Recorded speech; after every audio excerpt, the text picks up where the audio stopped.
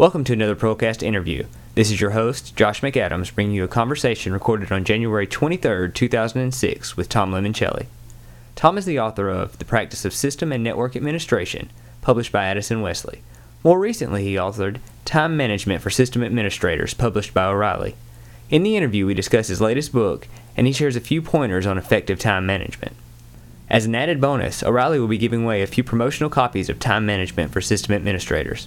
To be entered in the drawing for a copy, just send an email to procast@gmail.com before February 25th letting me know that you want to be in the contest. Welcome to another Procast interview. Today I'm speaking with Tom Limoncelli. Tom has over 15 years of system administration experience at many different types of organizations. He has authored the book, The Practice of System and Network Administration, and most recently authored Time Management for System Administrators, published by O'Reilly. Welcome to Procast, Tom. Thank you very much for inviting me, Josh. Well, Tom, you've been a system administrator for 15 years. You have 2 books under your belt. Any more background that you'd like to give us? Well, let's see. I've worked at a number of large and small companies. The longest was 7 years at Bell Labs, where I think I learned the most about system administration. And so I'd said earlier you've been a system administrator for over 15 years, and we're talking about the book, Time Management for System Administrators. So when in your career did you start to realize the importance of a systematic time management? About a year into my first job out of college, it became apparent that I was a disaster as far as time management. The good news is that I think most system administrators that were around me were also in a similar situation. I started doing some research, and the company I worked for offered some training that I took, and that was the beginning of me being interested in time management. Well, many system administrators use Perl, as do many programmers, and in the start of the book you say that programmers actually need a separate time management book, but I consider myself a programmer more than an administrator, and I actually got a lot from the book, so why would a programmer need a separate book? Well, thank you. I think that 90% of the book is probably appropriate for programmers. I just felt that as someone who programs a lot but doesn't have programmer or software engineer in my title, I wasn't really the right person to say this is how programmers should manage their time. People that have read the book have told me that 90% of the book is appropriate for programmers, and I shouldn't have been so self-conscious. I think that to do it justice for programmers, I could have maybe added a chapter specifically for them with some specific tips, and maybe in the future I'll write an extended blog post on everythingsysadmin.com that'll be specifically for programmers. And so everythingsysadmin.com is a website you maintain, I guess? Yeah, that's my blog. I also have an O'Reilly blog. I had a question. There are tons and tons of books on time management. One of the most recent ones that I've looked at besides yours was the Getting Things Done book, and it's very popular, and you actually even mention it in your book. So Getting Things Done is a very generic volume. Is it more appropriate? I say more appropriate. Is your book more appropriate for system administrators and they should just scrap Getting Things Done, or they complement each other? What's your take on that? Oh, I love Getting Things Done. I recommend people read it whether you're a system administrator or not. I think Getting Things Done does a better job than mine on the psychology of procrastination and time management and helps get you motivated. But my book is much more focused on specific techniques for system administrators. System administrators have this real problem with time management. If you're a manager, you can generally get mentoring from your boss on time management because your boss understands what you do. But if you're a system administrator, if your boss is technical, they're just as screwed up in their time management as you are. So you can't really get mentoring on time management, maybe on how to install Ubuntu, but not on time management. If your manager is non-technical, then they probably don't really understand what you're doing, and any kind of mentoring they're going to give you is not going to be appropriate. So I thought that it was really a good idea to have a book specifically on system administration, time management, because our careers are so different. But I love what he says in Getting Things Done, and you'll find some overlap, but my book is shorter and funnier. You actually have your own system in your Time Management for System Administrators. You have your cycle. What is the cycle? The cycle is my system for managing the data involved in time management. It's my system for never losing a user's request, managing your day, and planning your future. System administrators always complain that, and as I go around and teach on time management at conferences and things, the top 2 complaints are always about interruptions, which prevent them from getting the big projects done, and how impossible it is to prioritize their work. Well, if you have 50 to-do items in your head, you can't possibly prioritize them in your head. The average person can keep a list of 7 things in their head, but 50 things, no one's that smart to hold that all in their head. So in the cycle, you really need to dedicate yourself to writing it all down. And there's some tricks that help you do that and help you develop those habits. And then once you start having things written down, you can start to change the way you work, because you have this written list. You can invest the first 5 minutes of every day reviewing the list, prioritizing, and planning things that seemed impossible before. As a result, you start to see the big picture, you start dealing with the big projects, and you're able to plan your day, and most importantly, feel a better satisfaction at the end of the day. Boy, I used to always feel like at the end of the day, I know I got a lot of work done. I know I certainly worked hard, but I don't feel like I accomplished anything because there was no feedback, and the cycle lets you get that feedback. And that is one important thing. One point that you had made in the book was that you shouldn't get to work and immediately check your email, that you should sit there and take a few minutes to plan out your day. And so that kind of tells why is that important. Would you like to elaborate on that any? What's a typical day for a system administrator? How does it begin? Often people come in and they check their email and they just start banging out the different tasks that have come in through email and stuff. With the cycle, my first recommendation is don't begin the day by checking your email. It can wait 5 minutes. And in those 5 minutes, you invest in some planning. The email's going to be there when you're done, for sure. I find that no matter how good your email reader is, it's not a good time management tool like a PDA or a PAA can be. And I should probably explain those acronyms. Everyone knows what a PDA is. It's a personal digital assistant like a Palm Pilot or Zorus. A PAA is the paper equivalent. It's your personal analog assistant. Both have benefits and pros and cons. The book is technology agnostic. You can do the cycle with a PDA or a PAA. And a PAA is your traditional daytimer or Filofax that you see non-geeks use. That was one thing that I found interesting. I mean, you're a system administrator, you're neck deep in technology all the time, and yet you do lean towards the analog system of recording your time management. Why is that? Do you know? It's the first question I always get from people. I am a very geeky person. I'm early adopter on most technologies. I was first person in the neighborhood to have a TiVo. And yet instead of a Palm Pilot, I use a leather-bound date book. The reason for that is I started using that before PDAs had been invented. And I think I just got in the habit. But also, I like it because I like paper. Paper doesn't take any time to boot up. Paper doesn't require software upgrades. I can open it up to a random page and start drawing a diagram without having to go into some kind of drawing mode as opposed to writing mode. I can write big fonts, little fonts with my pen. However, the times that I do use a PDA is when I'm working for a company that has a network-based calendar system, like Oracle Calendar or Exchange, because if it's critical that I'm syncing my calendar with other people, then I need a PDA. And a PAA is good if, well, in that situation, you could use a PAA by manually sort of doing a one a day sync up kind of thing, but you're really doing twice as much work in that situation. So there are many of us that do love our PDAs and use them even for our own personal planning. Is there any software that you recommend over just the basic task list? The Palm Pilot software is great software, but it has a lot of areas of improvement, shall I say. If you purchase Datebook 5, for example, it enhances Palm OS to give you all the different features that you would need to do a much better job of time management. And in fact, everything with the cycle works if you use Datebook 5. That's from Pimlico Software. And there's also some excellent products like Life Balance from Llama Graphics. They have this great whole way of doing to-do list management that is very interesting because each to-do item, you can give it a priority and all that kind of thing, but more importantly, you give it a location. So you have your to-do lists that are things I need to do the next time I'm in my boss's office, or the things I need to do the next time I'm at a grocery store. And you can mark these locations as being work-related or social life-related. So suppose you've decided that you're working too much and you need to spend more time with your family or more time with friends or more time fixing that boat that you've purchased or whatever. You could tell the software that you want, say, 25% of your time to be spent with your family. And when it prioritizes things, it'll try to achieve that balance. So if you've been working too many hours, the things that pop up or bubble up to the top of your to-do list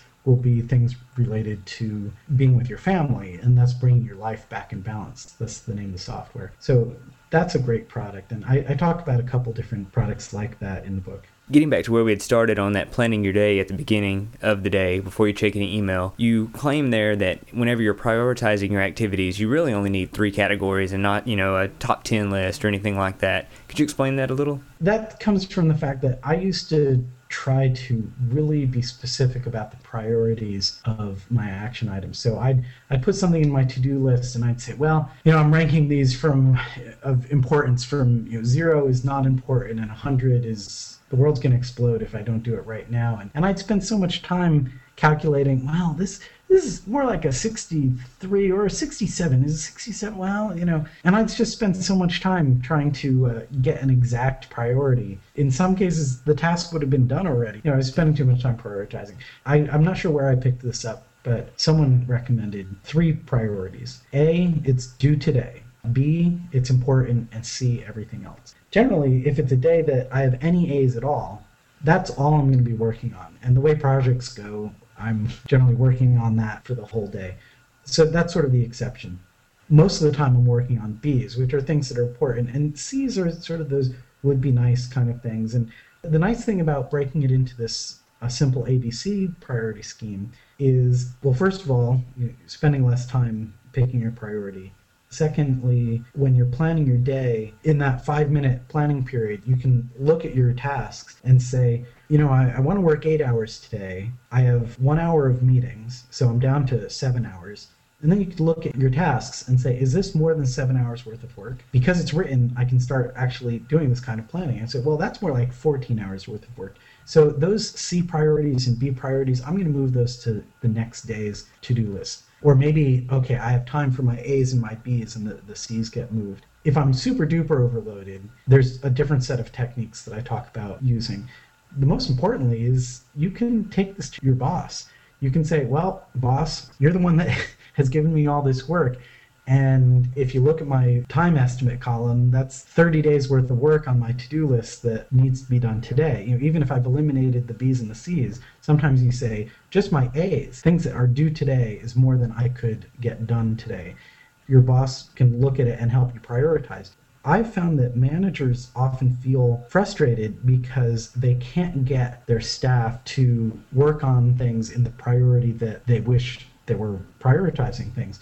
So rather than getting upset, I find, obviously, if I did this to my boss every day, my boss would think I was a little immature. You need some help, yeah. But, when you are having an emergency and you can take this list and say, well, this is everything on my plate.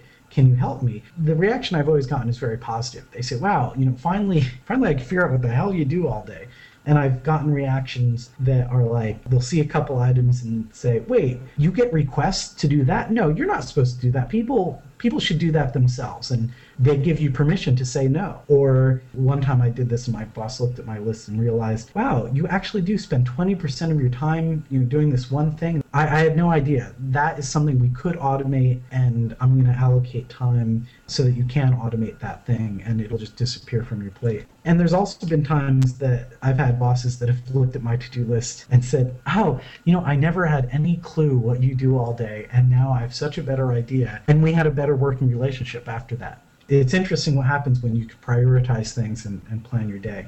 Sysadmins always tell me right away is, well, Tom, that just sounds great, but I don't have a list at the beginning of the day that I work through all day. I get people coming to me all throughout the day, and the book does absolutely cover that kind of thing. I just sort of explain it the first way just to get the basic concepts. Actually, 2 jobs ago, I was in a situation where I knew that every day I had about 3 hours worth of interruptions every day. So I would put that on my to-do list every day, 3 hours of interruptions. So when I was planning my day, if I had 2 hours of meetings, okay, I'm down to 6 hours. I have 3 hours of interruptions. Okay, I'm down to 3 hours. That means I really had 3 hours left of tasks that I could do. So I could look at my to-do list and pick the most important 3 hours worth of tasks and set that as a personal goal. And I could now get those 3 hours worth of tasks done, have the 2 hours of meetings and the 3 hours of interrupts. And if I only had 2 hours of interrupts that day, hey, awesome, I could get some of the priority C tasks done or B tasks done. If I had more interrupts than 3 hours, okay, that's fine, but at least I was planning and preparing. I have a written list. If a certain project is going to be late because of this, I can call the person who made the requests and find out, is today a hard deadline or is it a would be nice deadline, that kind of thing.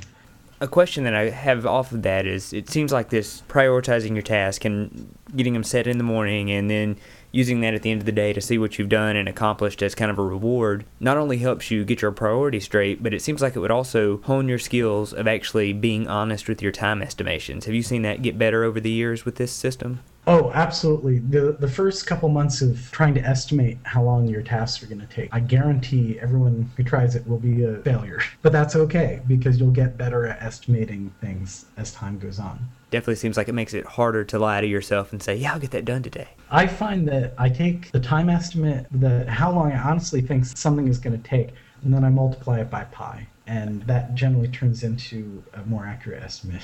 It can help with procrastination or avoiding procrastination. I find sometimes there's a project that I've just been procrastinating on forever. In fact, one example is I'm helping this nonprofit redo their membership database. And I've been procrastinating, and I had this to-do list that every day I wouldn't even start, and I'd just move it to the next day's list, and it just said, membership database. After realizing I'd pushed it for about a month, I just changed it to put all the data in one subdirectory, because there was going to be a merger of a couple databases. And I said, let me just make sure I have all the data so that I could get started. And that did take me about an hour, but I felt like I had done something. The next day I could do the next step, and the next day I could do the next step. It let me actually get the project done, because I was no longer thinking about this one big scary project. I was able to break it down. When I do this at work, if I have a project that has 5 different parts, I'll put parts A through E, Monday's to-do list for the next 5 Mondays. I guess one thing I should explain, or should have explained earlier, is one of the principles of the cycle is, instead of having one huge to-do list, have a different to-do list for each day of the year. So 365 to-do lists each year. Much easier to do in software than paper. So if you get to the end of the day and you haven't finished those items, you move them to the next day, or you move them a week ahead. If something's low priority, maybe you don't move it to tomorrow's list, you move it to next Wednesday's list. So getting back to the large project system, if something has 5 parts, I'll put it on the next 5 to-do lists, or the next Monday for 5 Mondays in a row, each milestone. So that way I'm sort of giving myself 1 week to do each milestone. At one point in the book, you say that acknowledging the user's issue is as important as solving it. And why is this? People want to be acknowledged when they make a request. It's very comforting. We as system administrators don't go for psychology much, but the psychology of what we do is really important. So if a user sends email to help to create a ticket, but doesn't get any kind of auto reply saying, yes, we've received your ticket, here's the number, a user isn't sure if the ticket was lost or if it's being worked on. And they're going to be sort of stressed until they get some kind of reply. Now, if you reply 5 hours later and say it's done, that person has been stressing out for 5 hours and probably thinking, oh, these darn sysadmins, they don't do anything. And then they get the surprise, oh, they were working on it all along. Well, that's not good to have a user saying bad things about you for 5 hours. So if instead you reply right away saying, hey, I got your message, I'm working on it, hopefully gives some kind of time estimate, it should be done by tomorrow. Then 5 hours later, you send an email saying, okay, it's complete. Now, your user was only stressing out for those 5 or 10 minutes or even an hour before they got that initial reply. Just psychologically, that's going to make them like you a lot more. If you don't do that and your coworker does do that, their perception is going to be that your coworker is a better system administrator because they're keeping them up to date. They're keeping them informed about what's going on. Another claim that you have is that managing fulfilling expectations seems to create the feel of speed, even if tasks take the same, or I'd probably assume longer, amount of time. So why is this? So fundamentally, people would rather have their expectation met than have every request done instantly. Well, probably they'd rather have every request done instantly. That's not humanly possible or physically possible. If you've ordered software that has to be delivered, even if it's FedEx overnight, they know that it's going to be overnight before they receive it. Again, it comes down to the psychology of handling a user request. Let me tell you a little story. Back in the days when a console server was new, we'd set up a console server. So from my office, I could do everything on the console of a server remotely without having to run to the machine room. Now, if a server is down, and when a user runs into a sysadmin's office and says, oh my God, the system is down, what's their expectation? Their expectation is that the system administrator is going to stand up and run down the hallway to the machine room. So we had this console server, and I no longer needed to do that. So this user runs in and says, the server's down, you got to help us. And I said, okay, and I just sort of turned my head to the right, hit the right keyboard combination, and I was virtually in front of the server, and I was seeing that it was rebooting, and I'm checking things out, and I'm working on bringing up the system.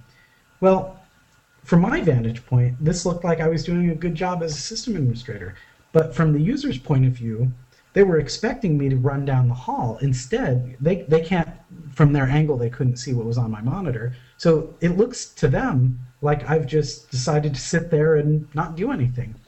Boy, did he get red in the face. What are you doing? And I realized, I wasn't meeting his expectation. So now, when this situation happens, instead, I say, hey, look, have I shown you this cool system we have? I can do everything I could do from the console right here, and I turn the monitor so that they can see, and I do the key combination, and it comes up, and I say, see, it's like we're on the console, and I can repair it, and they can see visually that I'm repairing it, which is matching their expectation. Now, in both of those situations, I was working just as hard and doing just as good a job repairing the server, but in the second one, I was meeting their expectations, and therefore, they were a happier customer. It's a funny little kind of psychological thing, but it really does make a difference. It is amazing how true that is. I mean, after I read that, I started paying more attention, and I know some people that they get complaints a lot, even though they do work hard and get a lot of work done. And when you look at it, they get complained about because people don't know what they're doing and don't know when it's going to get done. Like, I guess these last two questions are similar. The amazing new system administration tool that I've been using a lot lately is the telephone. Someone sends me email saying, hey, could you work on this? I call them and say, hey, I'm working on this and I have a couple questions, and I answer it then, and I just get it done right then and there because I was able to reach them on the phone. Traditionally, I prided myself on being completely email driven, and I can do everything by email. A user sends me a request by email. They don't give me all the information I need to get my job done, so I send them email asking them a couple questions. They email back. It's amazing how different it is when you talk on the phone. They're more comfortable. They can answer questions better verbally than typing an answer, especially if someone is not very technical. It's much more comfortable to them to be able to say, well, it's the thingy on the left hand of the screen, instead of writing email where they're essentially flashing back to their evil English teacher in high school who was correcting their grammar. And I'm going to swing it the opposite direction right now because I remembered something that I wanted to ask at the beginning and forgot to. And that was one of the first tips that you say in the book was about creating a barrier between yourself and the users.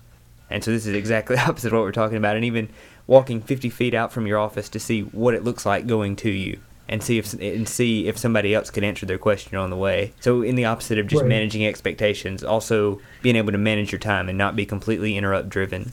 The book begins, and I hope people don't feel insulted by this, but I say, sysadmins get so many interruptions, I'm not sure you're going to get through this next chapter. So let's begin with a quick tip about dealing with interruptions, and it's called the Mutual Interruption Shield.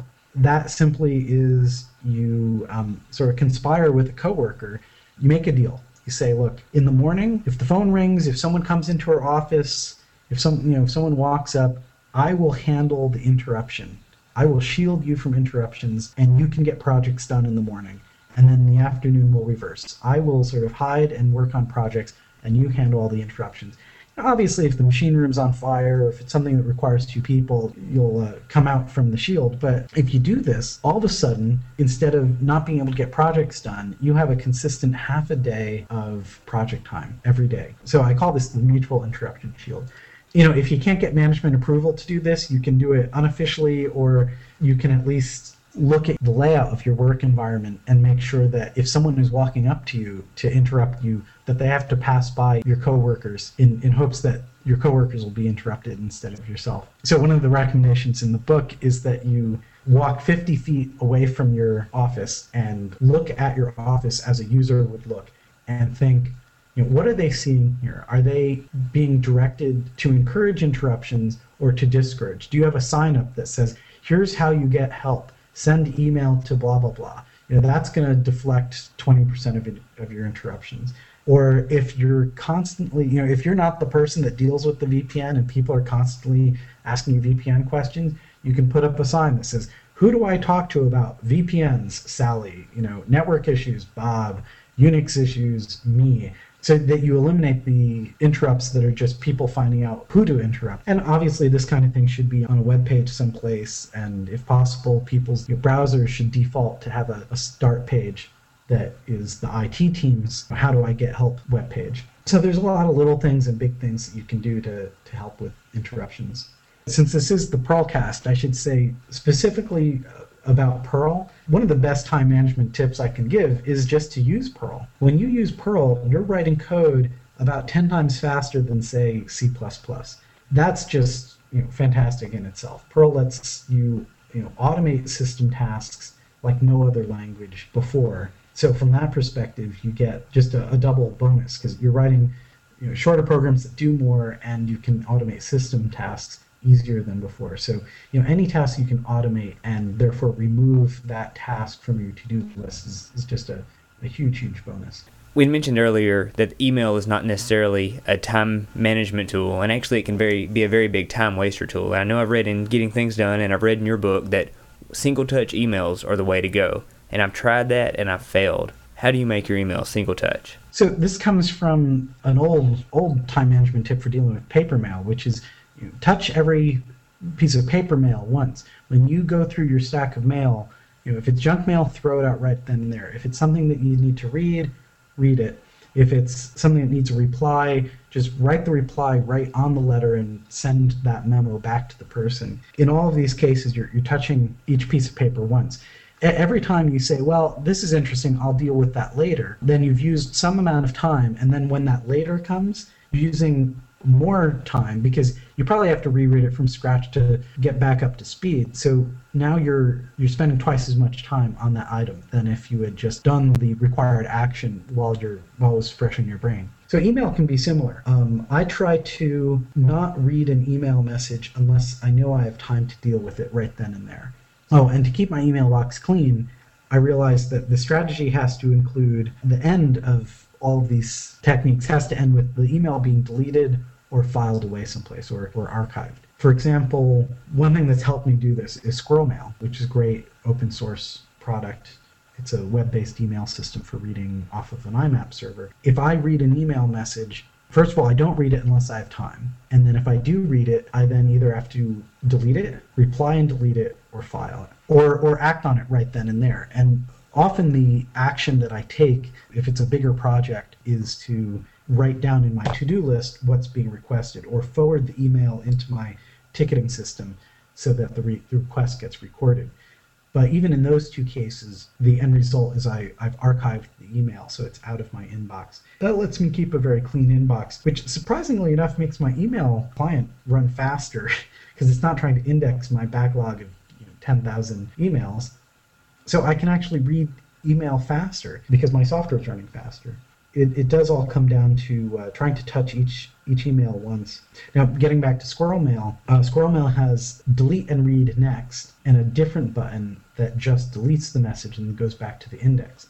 So, if I have time, or if this is my designated email reading time, which I try to read email a couple times a day instead of constantly just being interrupted by my you have new mail indicator, I click on the delete and view next button if I want to read that next one. Otherwise, I delete and go to the index, and then I can look at the subject lines and make a prioritized choice of what am I going to read next.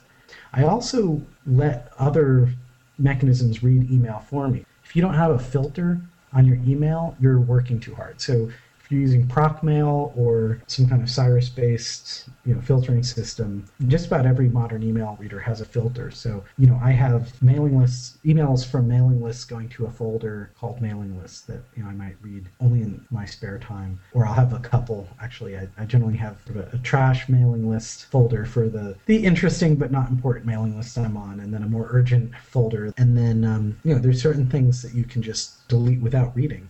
We as system administrators can make a big difference in other people's time management by making sure that the emails we send out to users have a good subject line, so that from the subject line they can determine whether or not they need to spend time reading the message.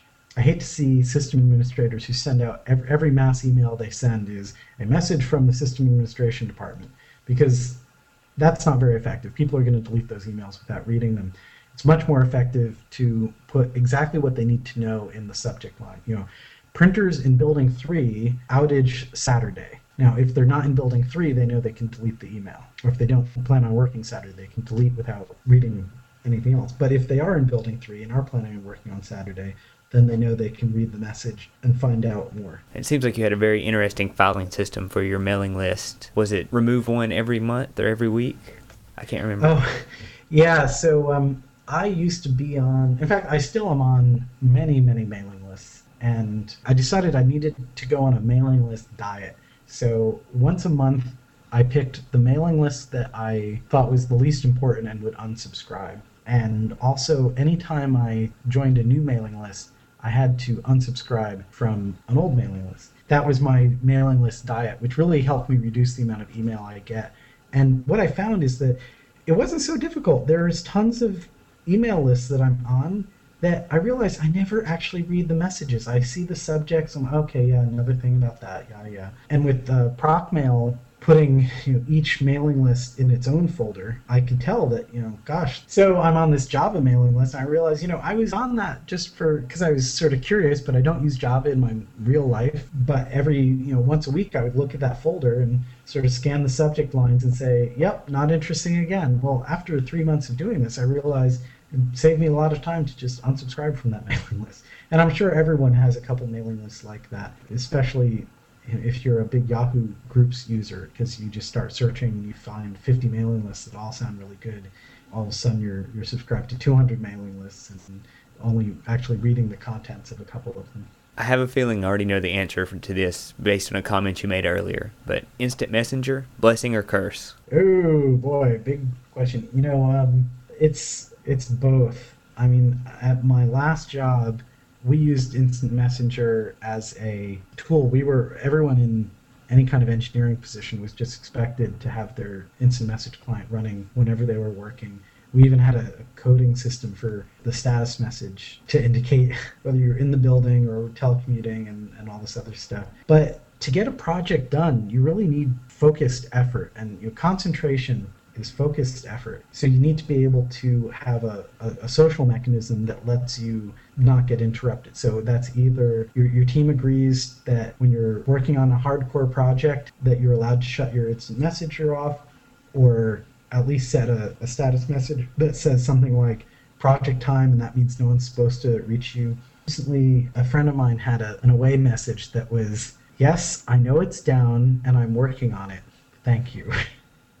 And I thought that was the perfect status message. If you're required to have your IM up all the time, that's the kind of status message that'll prevent interruptions. But boy, when I need to get something done and don't have a lot of time, shutting down my instant message clients, my new email alert systems, and all those little flashy things that are on your screen just makes me twice as productive. Absolutely. I use Trillian a lot because it lets the windows pop up under other windows instead of over, so I can use them on my own time. So one theme of the book that I picked up on was about creating good habits and doing things the same way time and time again. You always fill your gas tank on Sundays. You always put your keys in the same place. I never put my keys in the same place. Have you always been so methodical? If not, how did you make yourself that way? Oh, no, I haven't always been that way. In fact, I don't think I'm that way today. I'm only methodical in specific areas where I've identified problems. I like to think anytime I find myself apologizing for forgetting something or screwing something up, I think this could be an area of improvement. So Is there a habit I could develop or a routine I could develop? Sort of like my routine of before I lock my car, before I close my car door, I know this sounds really anal retentive, but I close my car door with my left hand, and with my right hand, well, I just squeeze my hand and make sure that I feel my car keys. Because if my car keys are in my hand, I know I'm not locking myself out of my car. It's a habit that has saved me a lot of problems, and it was only developed because I had a problem. I was calling AAA a couple times a year. Anyway, there's tons of system administration things that are like that. I mean, the most obvious is making sure you have your card access key before you leave a computer room. But then there's other habits like spending the first 5 minutes of every day planning. Even if you don't do any other planning throughout the rest of the day, or completely ignore the cycle for the rest of the day, if you just spend those first 5 minutes, you're going to be ahead of the game, because in those first 5 minutes you'll at least pick the one or two things that are the most important and get started with those things. So at least there's one important thing you did every day, instead of getting to the end of every day thinking, I've been pushing a boulder up the mountain all day, but I don't feel like I've accomplished anything. So, I should say my biggest qualification for writing a time management book is that I am a disorganized, badly time managed kind of person. But I just have developed these techniques and routines that when I stick with them, when I do have the discipline, I look like someone with good time management. But really, I don't think of myself as someone with good time management. I just have all these coping mechanisms. Now, maybe no one naturally has good time management skills, and the people that do have good time management skills are just these people with these coping mechanisms, and maybe there's no real difference. I love the quote that good techies accidentally raise their hand and get moved into management. How do good techies accidentally raise their hands? Well, usually by being upset about something, some problem, and wanting to fix it. Suddenly they're managing a project, and it's very typical that managers will confuse someone who's leading in the project management way and confuse that with people management, and all of a sudden the next thing you know, you're spending 40 hours a week writing evaluations and signing time cards. Or you've grown frustrated with how IT is done, and you realize that, well, if I was manager, if I was director of IT, I'd be able to correct all these large-scale problems that I've always wanted to correct. And suddenly you're a manager and you're not doing as much technical work. You can manage your boss. That's a catchy phrase, but what does it really mean? Managing your boss is all about knowing when to use their authority and how to stay on your boss's good side without becoming a sycophant. I see a lot of people who are constantly asking their boss to do something like, oh, could you talk to that person about this? Oh, could you help me with something? And that's not always appropriate. And sometimes you see a manager sort of sigh and say, okay. The best time to use your boss is when their authority is required to get something done. So asking your boss to talk to somebody about something trivial, not such a good idea. But if it leverages their authority, if it's this person needs to be told no, and I've told them no 3 times, having your boss tell them no is leveraging their authority. One tip you talk about also is paying someone else to do menial tasks around your house so as to free up more of your time.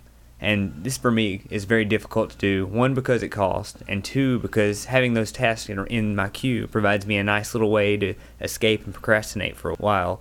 Is some purely laborious work not good for everybody? This initially came about because I was sharing a house with 2 mates, and we hired someone to come every other week to clean, mostly to eliminate fights over whose turn it was to clean the bathroom. And it did eliminate those arguments. Where I live in New Jersey, it costs about $70 per visit for a cleaning person, and she cleans our bathrooms, vacuums the floors, dusts, washes the kitchen floor, and maybe a couple other specific tasks. And doing this every other week isn't so bad when you split the cost between 3 people, which is a common situation when you're just out of college. And not to stereotype, but 3 freshly graduated college guys living in a house can smell like a locker room after a little while, or look like a disaster area. And when you average it out, it's about $50 a person per month, which is money. It's real money, but it has benefits. Most unintentionally is that the day before the cleaning person comes, you run through the house and sort of pre-clean, and that helps me stop the accumulation of crap that's in my bedroom. It forces me to deal with those issues, because she doesn't clean up piles of clothes and stuff. You have to do that. or piles of papers and books and God knows what else. So it has that sort of unintended benefit. But also, if you think about when I do this manually, it usually takes up a Saturday a month or a Saturday every other month. And if I'm paying someone else to do it, then that frees up the Saturdays. So if I was going to spend $50 doing something social on a Saturday, if instead I'm paying someone $50 to clean and that frees up my Saturday, well, I can either do something that's less expensive, like have friends over and watch TV or something. So what I'm saying is I can justify it as a way of having more of a social life, which is very important to me. And that does seem very important to you. And so we'll close here with this last question about the epilogue of your book. It seemed like very honest writing where you talk a little bit about ending work and having a social life and, really living. And so do you live by those statements in your epilogue? I absolutely try to. If this book helps you find 8 one-hour tips, eight tips that save you an hour each per week, that's 8 hours a week saved. That's 1 workday per week. That's 2.5 months or work months per year that you have that you didn't have before. 2.5 months. And that's, great. And I hope I can help everyone do that. Think about, what am I going to do with all this additional time? And you decide, I'm going to use this time to work harder, get more done at work. That's great. But I'd like to propose that instead you split the difference. Sure, work hard, do a good job at work, but use that extra time that you've reclaimed to reclaim the 40-hour work week. I think that's the greatest thing that we could do as system administrators, is to reclaim the 40-hour work week, or maybe the 50-hour work week. Either way, we need to end the workaholic craziness of IT. And with that newfound time, spend it with your family, spend it with your loved ones. There are just too many kids today that grow up without spending any time with their parents. If you spend more time with your family, that makes your family's world a better place. And if you have time left over, what I encourage everyone to do in the epilogue is spend that extra time trying to make the world a better place by fighting for social justice or running for political office. You can be on your local school board with just a 3 or 4 hour commitment per month. And that's not a lot. And I don't know, where I went to high school, there was all this emphasis on the football team and not much on the chess team. I think if more system administrators were on school boards, math and science would get much more attention, much more needed attention than it currently gets. Give your employer a solid 40 hours. They deserve it. They're paying you. But give the rest of your time to your family and make your world a better place. And that's what I hope to inspire in all the readers of the book. Thank you very much. That was a very good interview. I appreciate you taking the time to be on Pearlcast, and I very much enjoyed your book and hope some other people go out and get it. It was a good book. Any final words? I just want to thank you for inviting me, Josh. I had a great time, and I love your podcast. All right. It was a blast. Thank you very much, Tom. Thanks again to Tom for taking the time to be interviewed on Pearlcast, and as always, thank you for listening. The GarageBand.com track featured on this podcast was 3 Pound Universe performing Waiting for the Fall.